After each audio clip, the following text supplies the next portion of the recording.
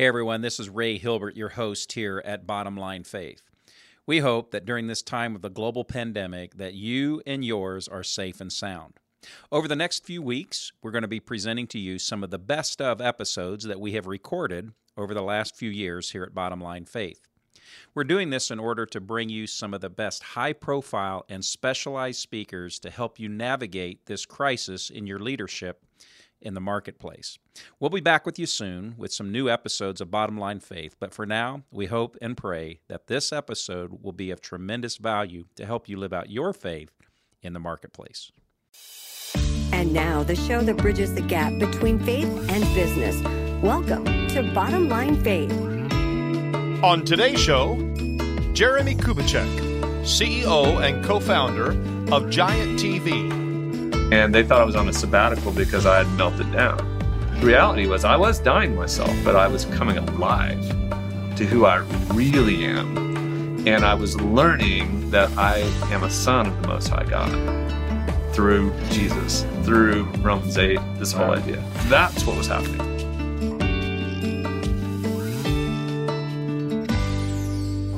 Well, hello, everyone. This is Ray Hilbert, and I am your host here at Bottom Line Faith.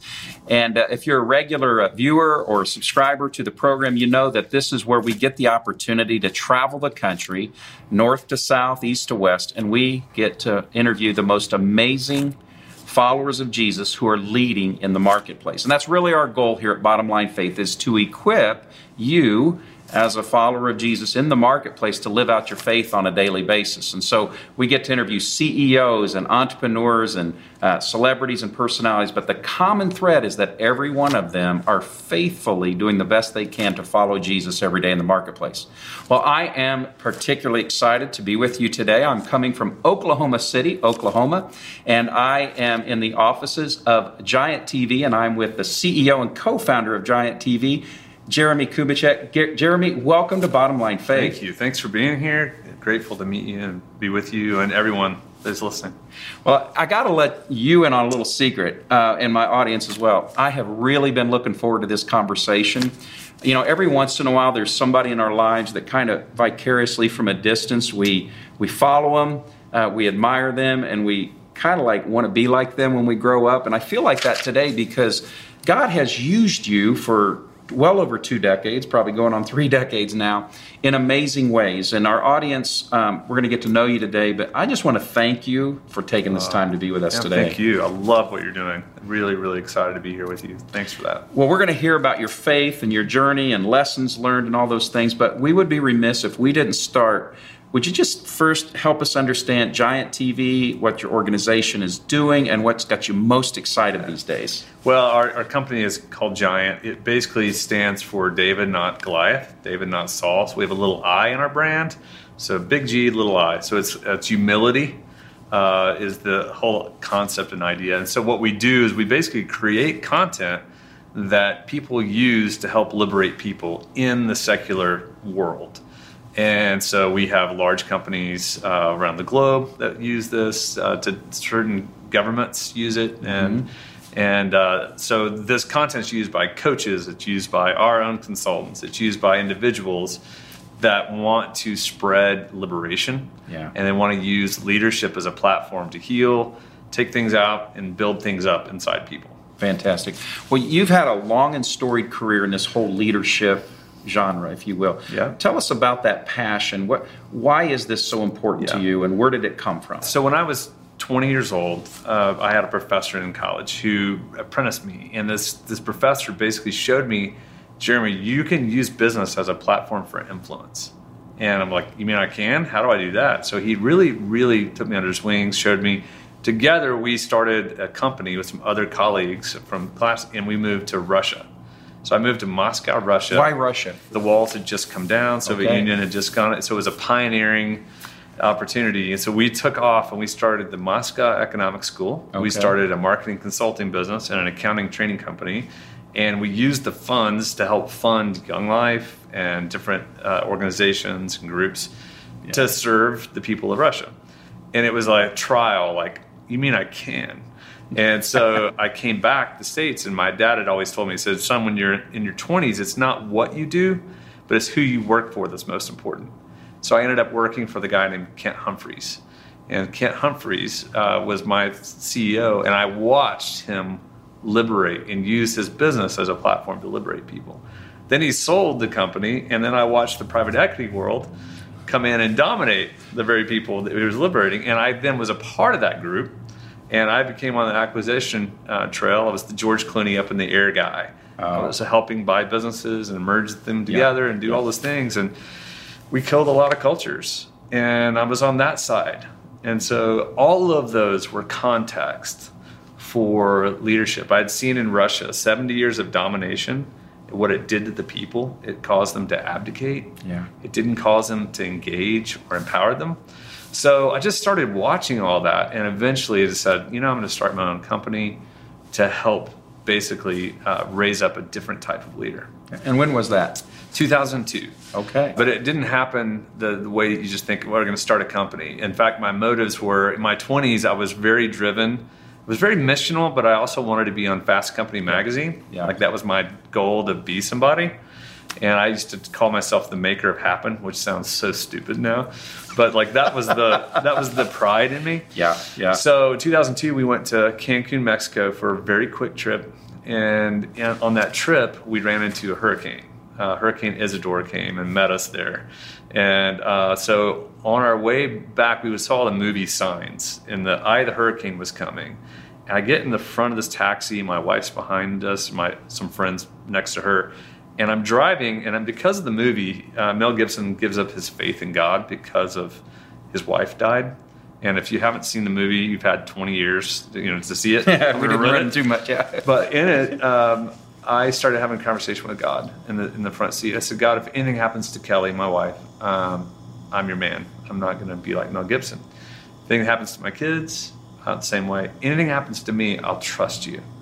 And 2 seconds later, a drunk driver ran a red light and smashed into the car, pushed me into the driver's seat. You had just uttered that prayer? Just had that prayer internally, inside. And then this happens. And my sternum pops out, 9 ribs snap, severed intestines, paralyzed from the waist down. And that was the conversation. It was like, okay, on one hand, I'm screaming, as you would. It's horrible, pain. And then internally, I'm like, okay, well, I trust you. We just had this conversation, didn't we? Yeah. And I'm looking around going, there's no blood, but I can see my sternum. I'm paralyzed. My back's broken. And so I go through that in this taxi in Mexico. And 20 minutes in, I realized I'm not going to make it.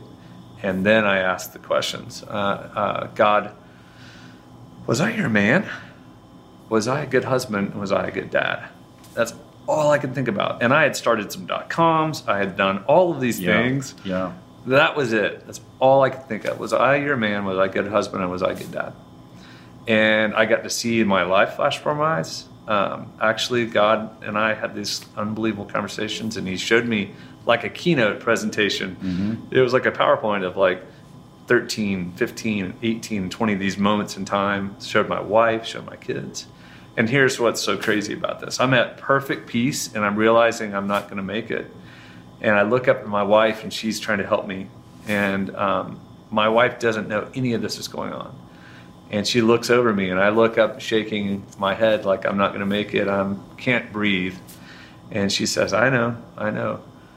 I want you to know you are God's man. You are a great husband, and you're a great dad. And I was like, are you kidding me? Did you just say that? You had no idea. That was just all that was going on. So I breathed my last breath, and I was gone. And I got to see my life flash before my eyes. I got to see then myself out of body. And that sounds so weird, but all those stories you hear, I got to experience it. Now, I wasn't in heaven for 90 minutes, or whatever. But I did experience the peace, and I knew I was done. And then our friend comes running into the car, puts her hand on my arm, and says, no, in the name of Jesus, give him breath.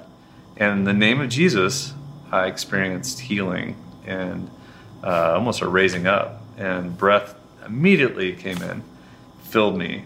And for all those listening, I grew up a Baptist boy. Yeah, we're out a little bit out of the box there, aren't we? These were not stories I was actually ever used to or experienced. Yeah. And it changed my entire next season of life because I saw the power of God.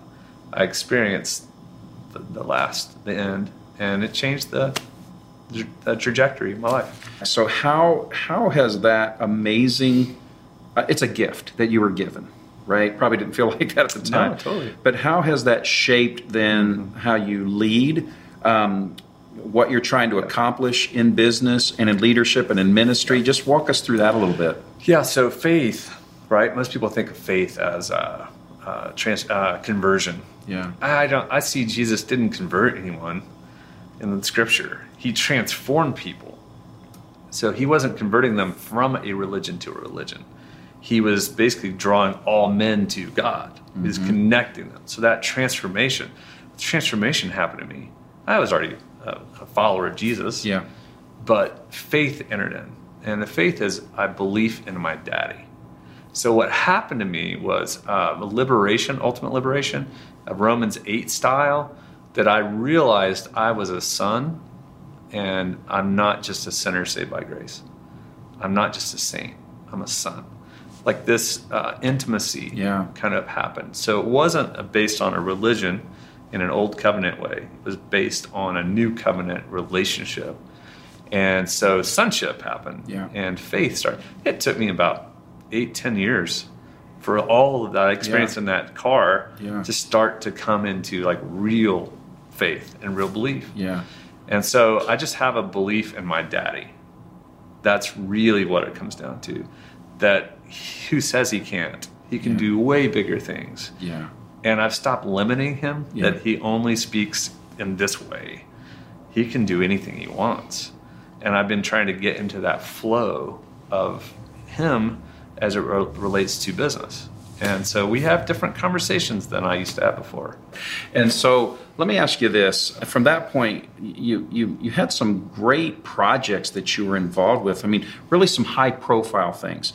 I'd like to talk a little bit about some of those things, what you learned in that chapter of your life and leadership, and then let's transition to what's got you really excited today because you got big things. So what happened after that? So we started a company. We changed the whole mission of the company, and we started serving little companies and bigger companies, and then we started growing as a growth consulting firm.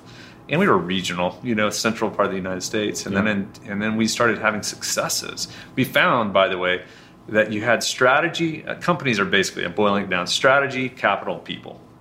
Good business model, the financing, and then the people to make it happen, right? Well, most of the time, smart people get good business models and they get their financing right. People always undermine those things. So either people are an asset or they're a liability. If you turn them into an asset, it takes leaders to be intentional. Most people are accidental. So the concept of intentionally leading people to another level is really foreign. So we started finding that was the solution. So we started turning people on and getting them engaged, and that engagement through trust, it started to lead the business model and make it happen. Yeah. So we had so much success that it led to an opportunity. And so in 2007, we bought John Maxwell's assets. Okay. Enjoy. A lot of people might know of Enjoy. And so I moved to Atlanta to move all that into the Giant world and basically merge it in. We started unpacking it and unwinding it. And then we took this little brand called Catalyst that had a couple of years experience of life. And we built it into a national brand. And then created this brand called LeaderCast. So the Chick-fil-A LeaderCast, I built that and kind of created that from scratch. And then we added partnerships with Henry Cloud, and we did some work with Pat Lencioni and started doing some things with other thought leaders that you guys would all know. And that was amazing and fun, but I also learned a ton about what really, really works and what doesn't work. And so that was a journey for a season of time. And, I had a lot of people who were like, I was always the behind the scenes guy. I was the corner office guy who put all the strategy and capital and people together to make those things happen. Yeah. And in that process, I saw I became probably jaded and cynical to certain things to go, oh, okay. And by the way, all those people I mentioned are amazing people. Yeah. John Maxwell's amazing. Yeah. Henry Cloud is one of my favorites. Pat Lencioni is amazing. Those guys are the real deal. They really, really are. But it was the system that's set up in the publishing world and in the event space, and kind of this knowledge puffs up and kind of all of that I kind of saw behind the scenes. And I got disenfranchised with not seeing transformation the way I wanted to see it. It's seductive, there's the high profileness of it all, people adulation, the bright lights and all those things. And that's what I'm hearing is that it wasn't about these personalities we're talking about. It was the whole entrapment of everything that was going on. That's what I'm hearing anyway. Absolutely. Yeah. But to really think, what does it take to transform someone? Yeah. What is a disciple?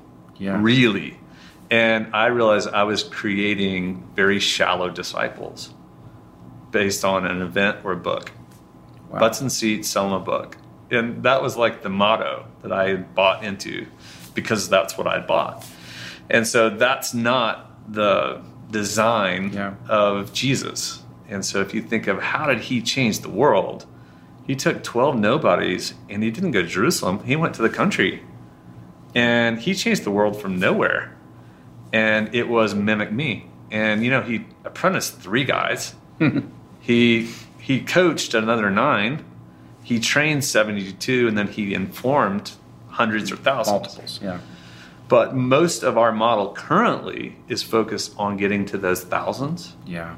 That's not how Jesus changed the world. Yeah. Jesus changed the world with 3 guys, and 9, 12 together. Sure. But those guys are how he changed the world. There was a model there. It's a formula. Yeah. It's right there in Matthew 10, Luke 9, 10, Matthew 6, and nobody talks about it. Yeah. It's crazy. So you had that kind of, I'll call it that chapter, that season that we were just talking about. But it's transitioned now to a new season. And you really have a lot of wonderful things going on. And I'd really love for you to share with our audience what's got you most excited these days and why you really feel like, God's anointing is on this, and what can we learn from you? Well, so based on everything I just said, I fired myself from my businesses in Atlanta, and I moved my family to London. My business partner is Steve Cockram. He's British. He's a great guy. So we decided, let's start all over, the 2 of us, and let's start the Jesus discipleship. So then we had 3, then we had 12, then we had 24, then we had... So now it's grown to kind of a group of people, individuals, who we've been practicing multiplication. So what I'm excited about is teaching intentional multiplication. So we used everything we've done, we saw, Jesus used parables because that was what they used back then because it was an oral tradition. In our case, it's a visual tradition now, but the 21st century has caused everything to be visual. So now we take these little tools. Let me show you my little toolkit here. I'll keep everywhere. And it's obviously we have this as an app, or you have a tool like this, and it's a simple little tool that teaches something that's really profound. Well, this happens to be Revelations 5. Okay, but in it, we talk about Jesus as a lamb and a lion. It's not just a lamb, not just a lion. Well, the best leaders in the world, they bring high support and high challenge. I share all that to say that we've created visuals to meet the visual world that we're in and teach them how to multiply to other people. So we use 100x as the main metaphor. So 100x. So let's just ask, if I had to ask you, how healthy are you now? Physically, mentally, spiritually, emotionally, 1 through 100. As accumulation, where are you right now? Are you at 75? Are you at 90? Most of the leaders we find are 75 plus.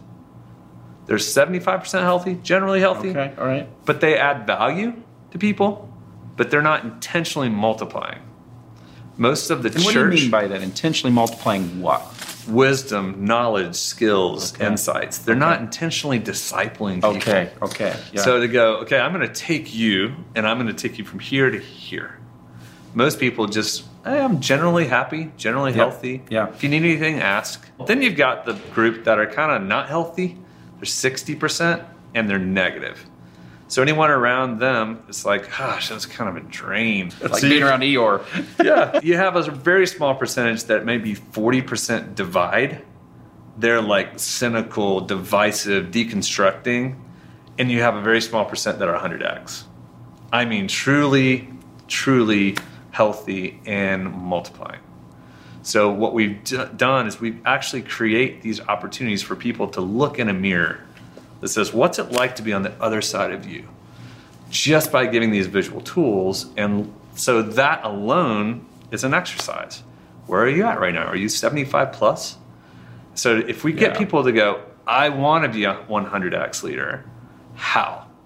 That's what we do. We train people how, and we use the metaphor of the Sherpa and Mount Everest as it's a lot better and easier than servant leadership, than teaching that. Some folks listening or watching may not understand that analogy, and I think it's a powerful one, but walk us through why that's such a powerful analogy, the Sherpa. So first, servant leadership. Yeah. I love the premise of Jesus as a servant, but Jesus was a lover and a fighter. Yes. He is a servant and he can challenge. He's a fight. Yeah. So to support and challenge. If he's only support, he's a Jesus flannel graph Jesus in Sunday school. And it's like he's only a lamb. He's a lamb and lion. And that combination is important. So servant leadership oftentimes comes across that way. Yeah. Also, around the world, the word servant doesn't work in the traditional business world. Yeah, yeah. So we've changed it. We love the concept, but we want to change the metaphor to Sherpa. The Sherpa is a people group that they help people climb on Mount Everest in the Himalayas. And they're basically like a Native American here, the Cherokee Indian. Yeah. They're a Sherpa. They're a people group. Yeah. So, and you'll know it because that's her last name. Vanuru Sherpa. It's a friend of mine. His last name is Sherpa. Well, what a Sherpa does is they are born at 14,000 feet. So they're already predisposed to acclimation of their lungs, their heart, their brain can live at that altitude. So that's why they're so important on Mount Everest. They climb Mount Everest 20 times to year one because they're going up and down all the time. Mm-hmm, mm-hmm. So they're fully acclimated. So to get a leader to 100% health and then get them to multiply, that means that you're a Sherpa.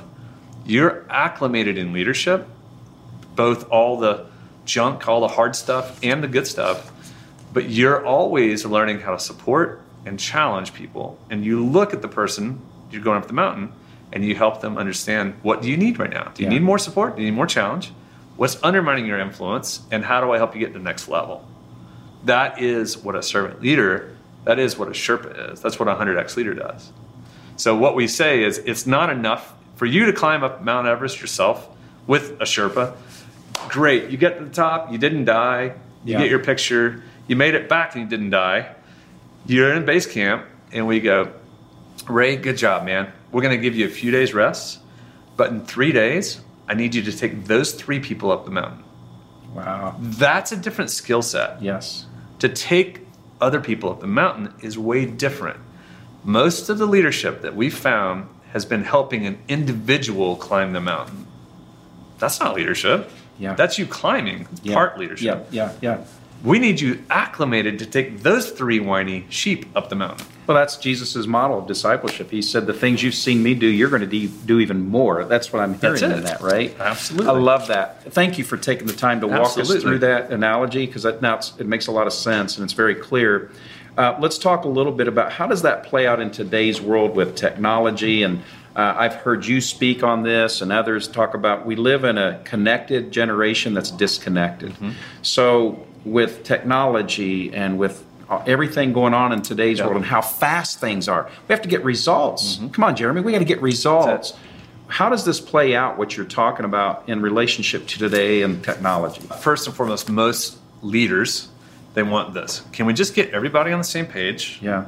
Can we just make it happen? They want everyone aligned and they want execution. And they want it now. But they don't understand that's like the former Soviet Union that I used to live in when I lived in Russia. It's like that was domination. They just produce. There's no trust. Without trust, all you'll get is compliance. You won't get engagement. So how do you get people engaged is the question. Well, you have to start with communication and then it has to go to relationship. And especially in today's world, it's authentic, genuine relationship that's important. So relational trust has to be established. Then you know what will happen if relational trust is there? People will be motivated to be aligned and then get things done. It's a different mindset. So in today's world, a lot of people are still using 20th century leadership principles. And those don't work because we're in the fast. So most people are used to Netflix. They're used to visuals. That's why we created Giant TV. It's basically Netflix for leadership. It's really simple. But in doing so, what we're doing is we're giving people visuals to create objective language. So if you want to change your team, you have to have the same language to be able to communicate with. And what happens in most cases is most bosses get mad at their people, and they go, Ray, come on, man. I need you to step it up. Like, I just need you to get the next level. Are we good? Are we clear? Yeah, but I don't know what that means. Yeah, you just know I'm frustrated and upset. Yeah. Instead, if I look and go, hey, look, Ray, you know what, man? Sometimes, you know what I'm noticing? I'm noticing that with your people, they know that you're for them.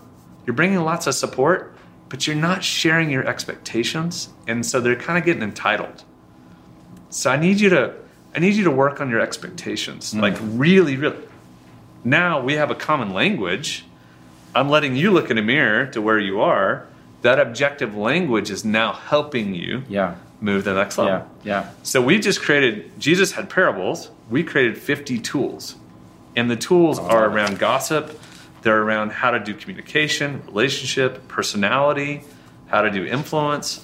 All of those things are designed to work in the 21st century. I love it. And that's the difference that's happening. So let's say that I'm either listening to this online or through my, podcast app, or I'm watching it, what have you, and I'm really intrigued by what I'm hearing. Wow, this sounds like something I need to look at for my company, for my organization.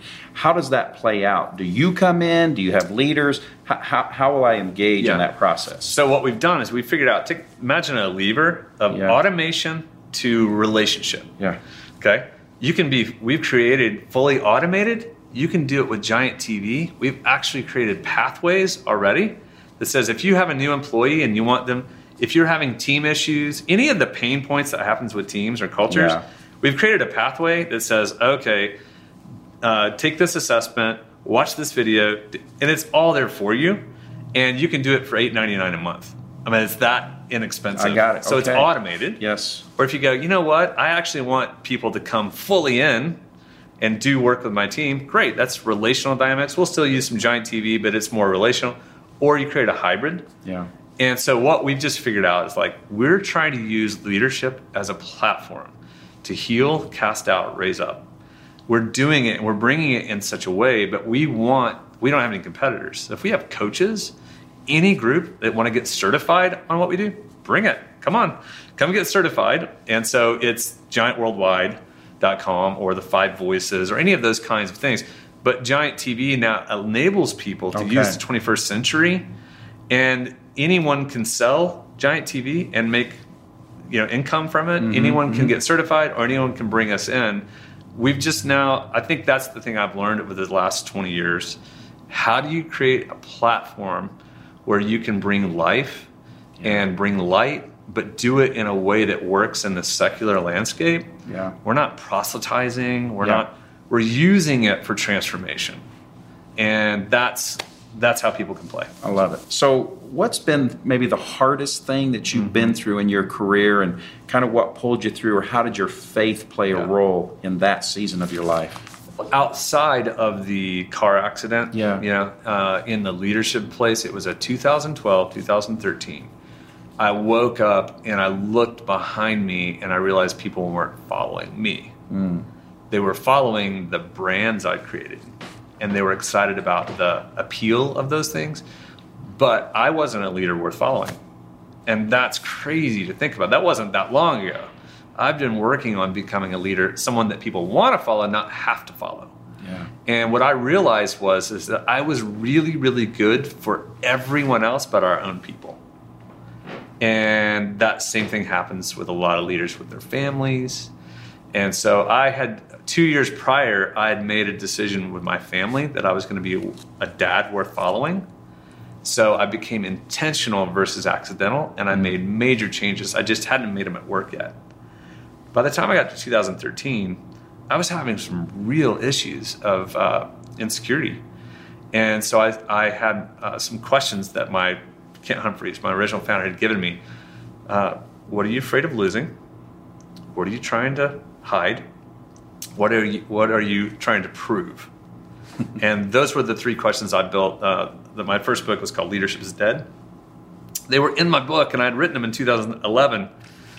But it wasn't until 2013 that I actually swallowed them and used them. Yeah. And I woke up and I realized I was trying to prove myself to the world, which meant that I was pushy, that I was salesy, that I was trying everyone to validate me.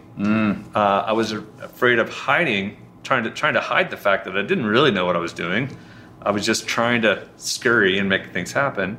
And then I was, afraid of losing reputation, afraid of losing certain things. Right. So that insecurity produced some poor leadership. And so I really, really started to die. And that death led to life. And I really, really changed the way that I started thinking about things. And I started looking, and so what I did is I started reading Jesus only, not Paul and not just Jesus. And I read the Gospels. I read them over and over, but from different points of view. I read them from, how does God's view of Jesus? What was Jesus' view of God? Then I read it again. What was Jesus' view of the disciples? Then I'd read it. What was Jesus' view to the Pharisees? What was Jesus' view to the world? That changed me dramatically to this whole idea, oh my goodness, I'm actually being a part of something that's not biblical.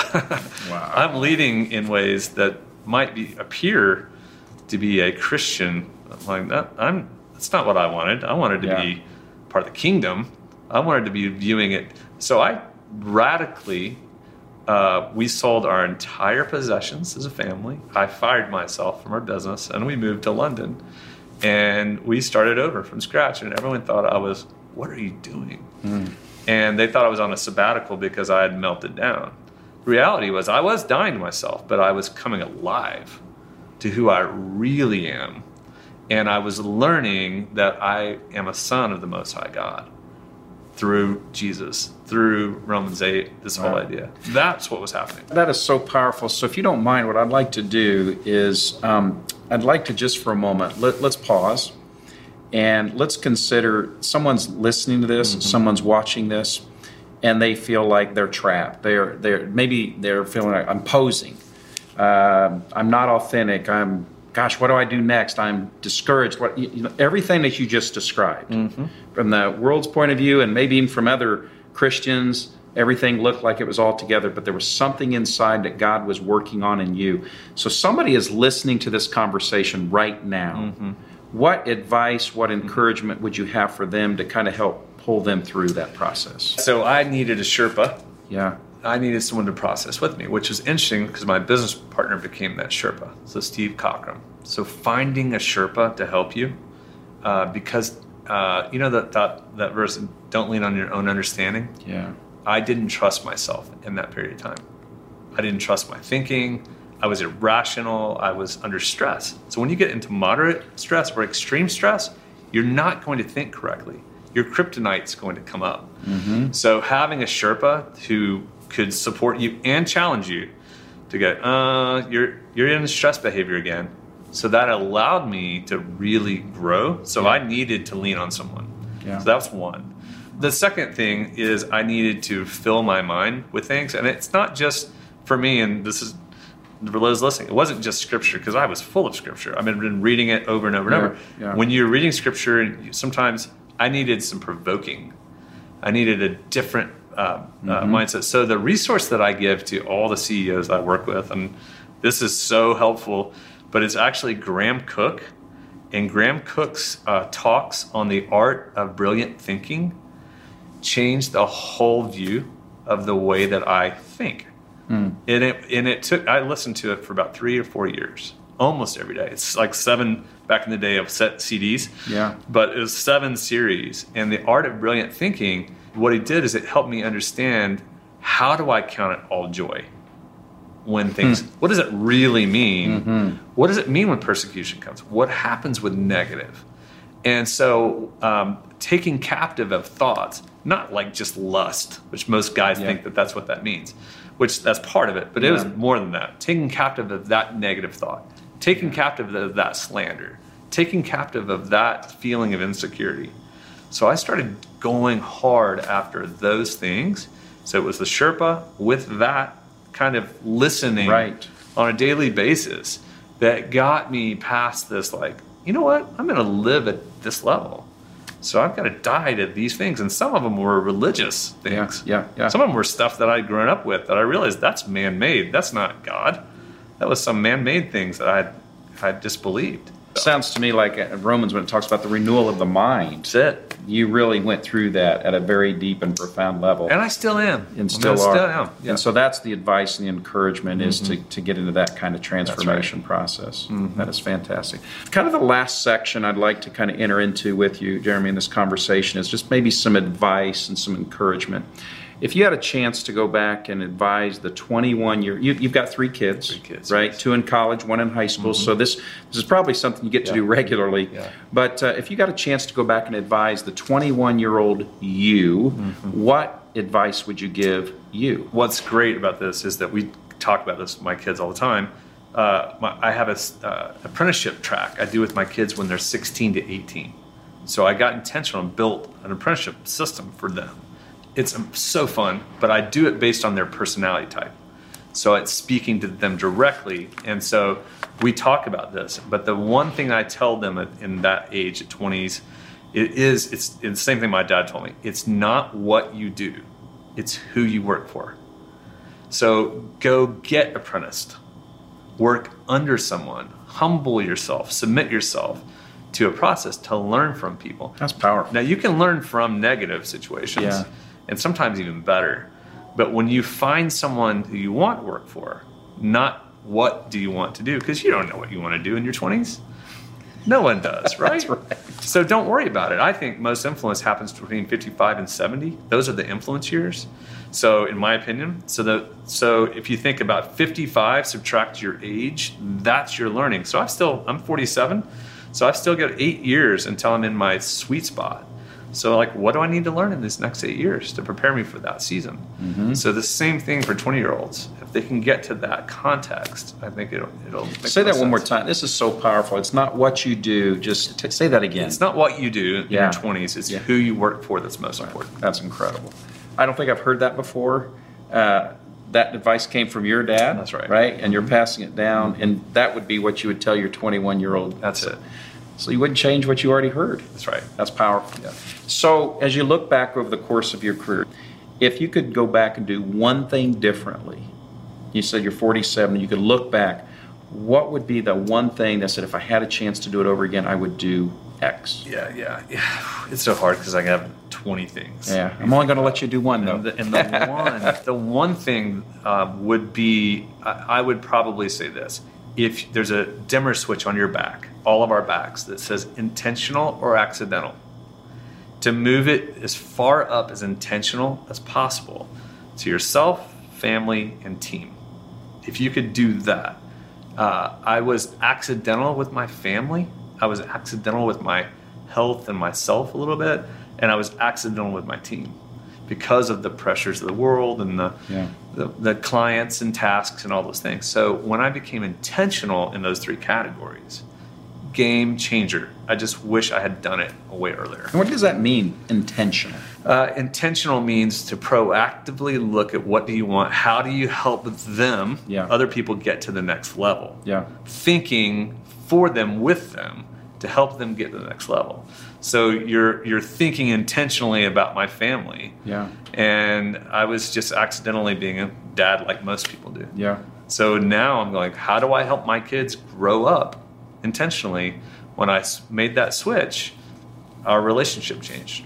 That is so powerful. Recently, I had a chance, I was speaking with some corporate leaders, and I was talking about waking up each day with purpose and with plan, and it just kind of came out of, I guess, the Holy Spirit inspired. It said, most of us look at the end of each day and we look back, whether it was a successful day based on what happened to us that day. Mm-hmm. And it's really about what happens through us. That's the intentionality. So it's not what happened to us, but happened through us. And that's it. That's a great clarifier that you've offered around intentionality. For our regular viewers and listeners here at Bottom Line Faith, they know that my last question that I always ask is based out of Proverbs 4:23, Jeremy. And it's where Solomon writes these words. He says, "Above all else, guard your heart, for from it flows all of life."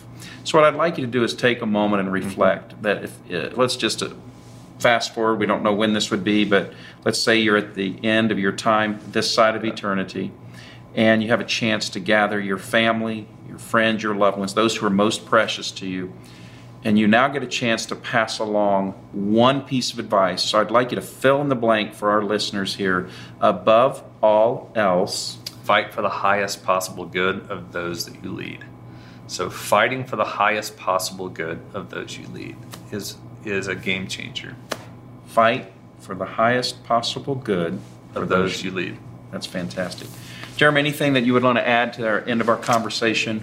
Just encouragement to all of you listening. Just thank you for bringing this. This is enlightening and helpful for not just this, but all that you're doing in Bottom Line Faith and just the work that you do. So thanks for being a liberator.